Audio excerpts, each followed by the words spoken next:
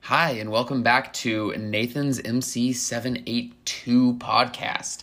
Wow, that name is a mouthful. I should have come up with a better one last time, but here we are. This is podcast 2 for week 7, specifically on chapter 4 of the Principles of Strategic Communications textbook. So, the query for this week asked us to answer 3 or more of the following questions. And so I chose specifically to choose a current event and do a macro analysis of the different factors that might have influenced the situation. I also chose to identify an organization or institution with which I'm familiar and identify the kind or kinds of structure it uses. And then finally, I chose to analyze a favorite brand at the hand of reputational factors. So what do I admire most about it, and where can it be improved? Starting with the current event, let's talk a little bit about Dave Chappelle. If you didn't know, Dave Chappelle has come under fire lately after his latest Netflix special was released, in which he said some unsavory things about the trans community. And so that has caused quite a bit of backlash, a lot of people wanting Netflix to take down the special. Dave Chappelle has been, whether you like the term or not, canceled. As an aside, I don't really know that cancel culture is real. I'm sure he'll be back doing his stuff real soon. But let's take a look at the different sectors that influence the situation. I kind of identified 3 major impacts and 3 minor impacts. So the first major impact is the social sector. This was the biggest sector, in my opinion, because at the heart of the problem is that the things he said were an insult to the lived experiences of many people and contrary to the general direction of public opinion. Specifically, the book talks a lot about psychographics and public opinion. And I think that the jokes, quote unquote, that Dave Chappelle was making, or the opinions that he expressed, specifically ran contrary to some of the psychographics of the intended audience, or not even necessarily the intended audience, but just the audience at large. The textbook kind of mentions that sometimes the culture sector rides along with the social sector, and I think that is right on here. I think the culture sector is had a major role to play here too, because once again, this kind of exclusionary attitude towards the trans community and being ostracized because of it is reflects a shift in our culture towards not being accepting of people who say and do offensive things. And I think that that's a shift that's happened over the last couple of years. But I think that there's an important distinction here between the culture sector and the social sector. The cultural sector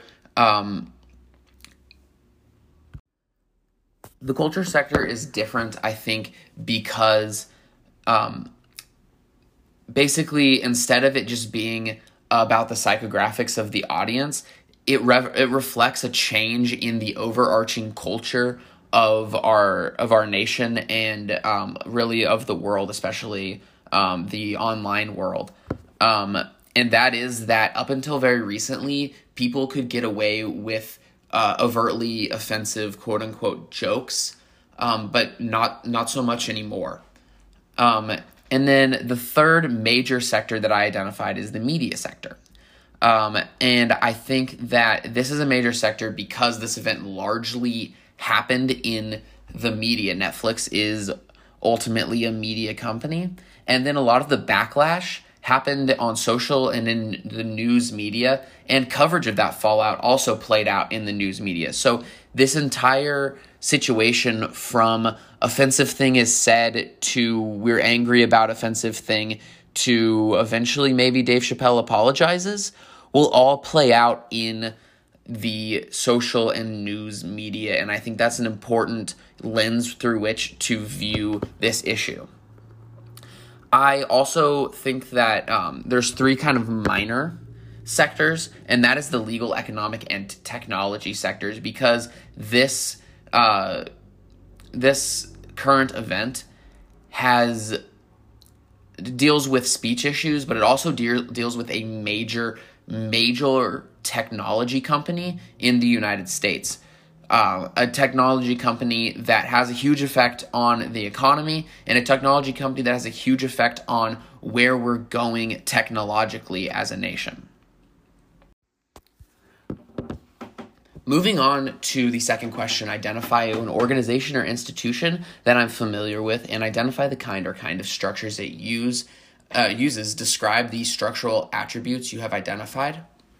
I chose Zenternet as my organization.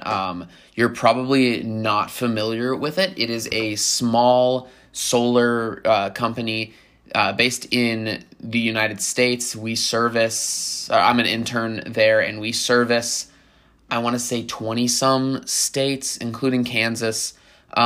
Basically, the business model is get people to agree to go solar, and then we handle the subcontracting. We handle all of the permitting, all of that kind of stuff, all of the design, everything, and then we handle the customer through the life of their system. So if they decide 5 years down the line that they want new panels, or they decide they want a battery, or they want to add an EV charger, they come back to us.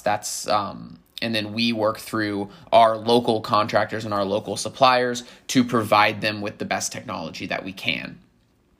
And so to look at the kind of overarching structure of the company, first, I mentioned that it's small. Our comms department specifically is only 2 people. It used to be 3, and then the other intern got a full-time job when she graduated and moved on, and it's just been the 2 of us. But as a comms department, we utilize an organizational structure. We work from home, and we have different skill sets and needs. When there were 3 of us, Mike Stanton, my boss, was in charge of kind of the overarching strategy and the implementation of that strategy. I largely did a lot of writing, a lot of long-form pieces where I was acting almost as a technical writer, and then we had the third intern did a lot of the design and a lot of the social media stuff, and that worked really well as a network. And then when we lost the other intern, we kind of just absorbed her work into the 2 of us. But as an overarching company, it's a virtual organization. We have staff in Kansas City, Arizona, California, and Colorado that I'm aware of. We may have staff in other states that I've just never met. We're all working online and kind of building this solar power startup together.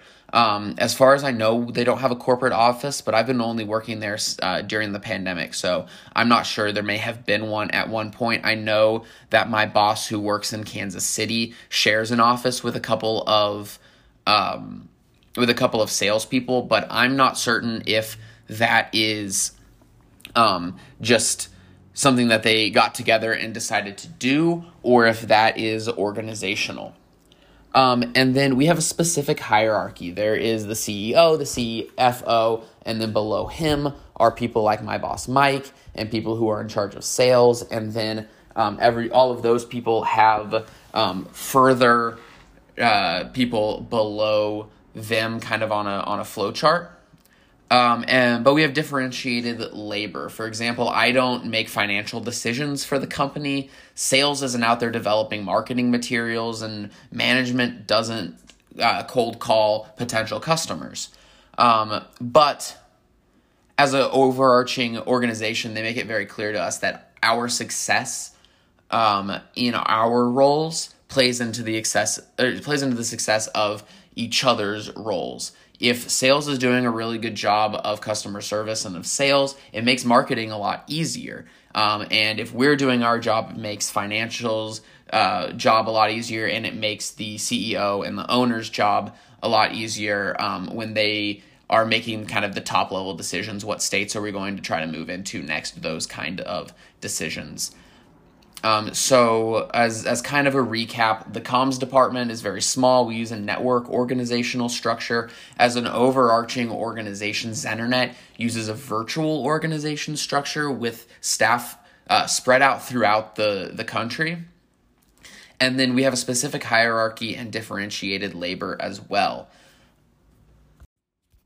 Finally, the prompt wanted us to analyze a favorite brand and the reputational factors mentioned in the book that kind of play into them and what we most admire about them. And so I chose Patagonia. Now, it's not necessarily my favorite brand, but I do think that they do probably my favorite job of reputational management of any company out there.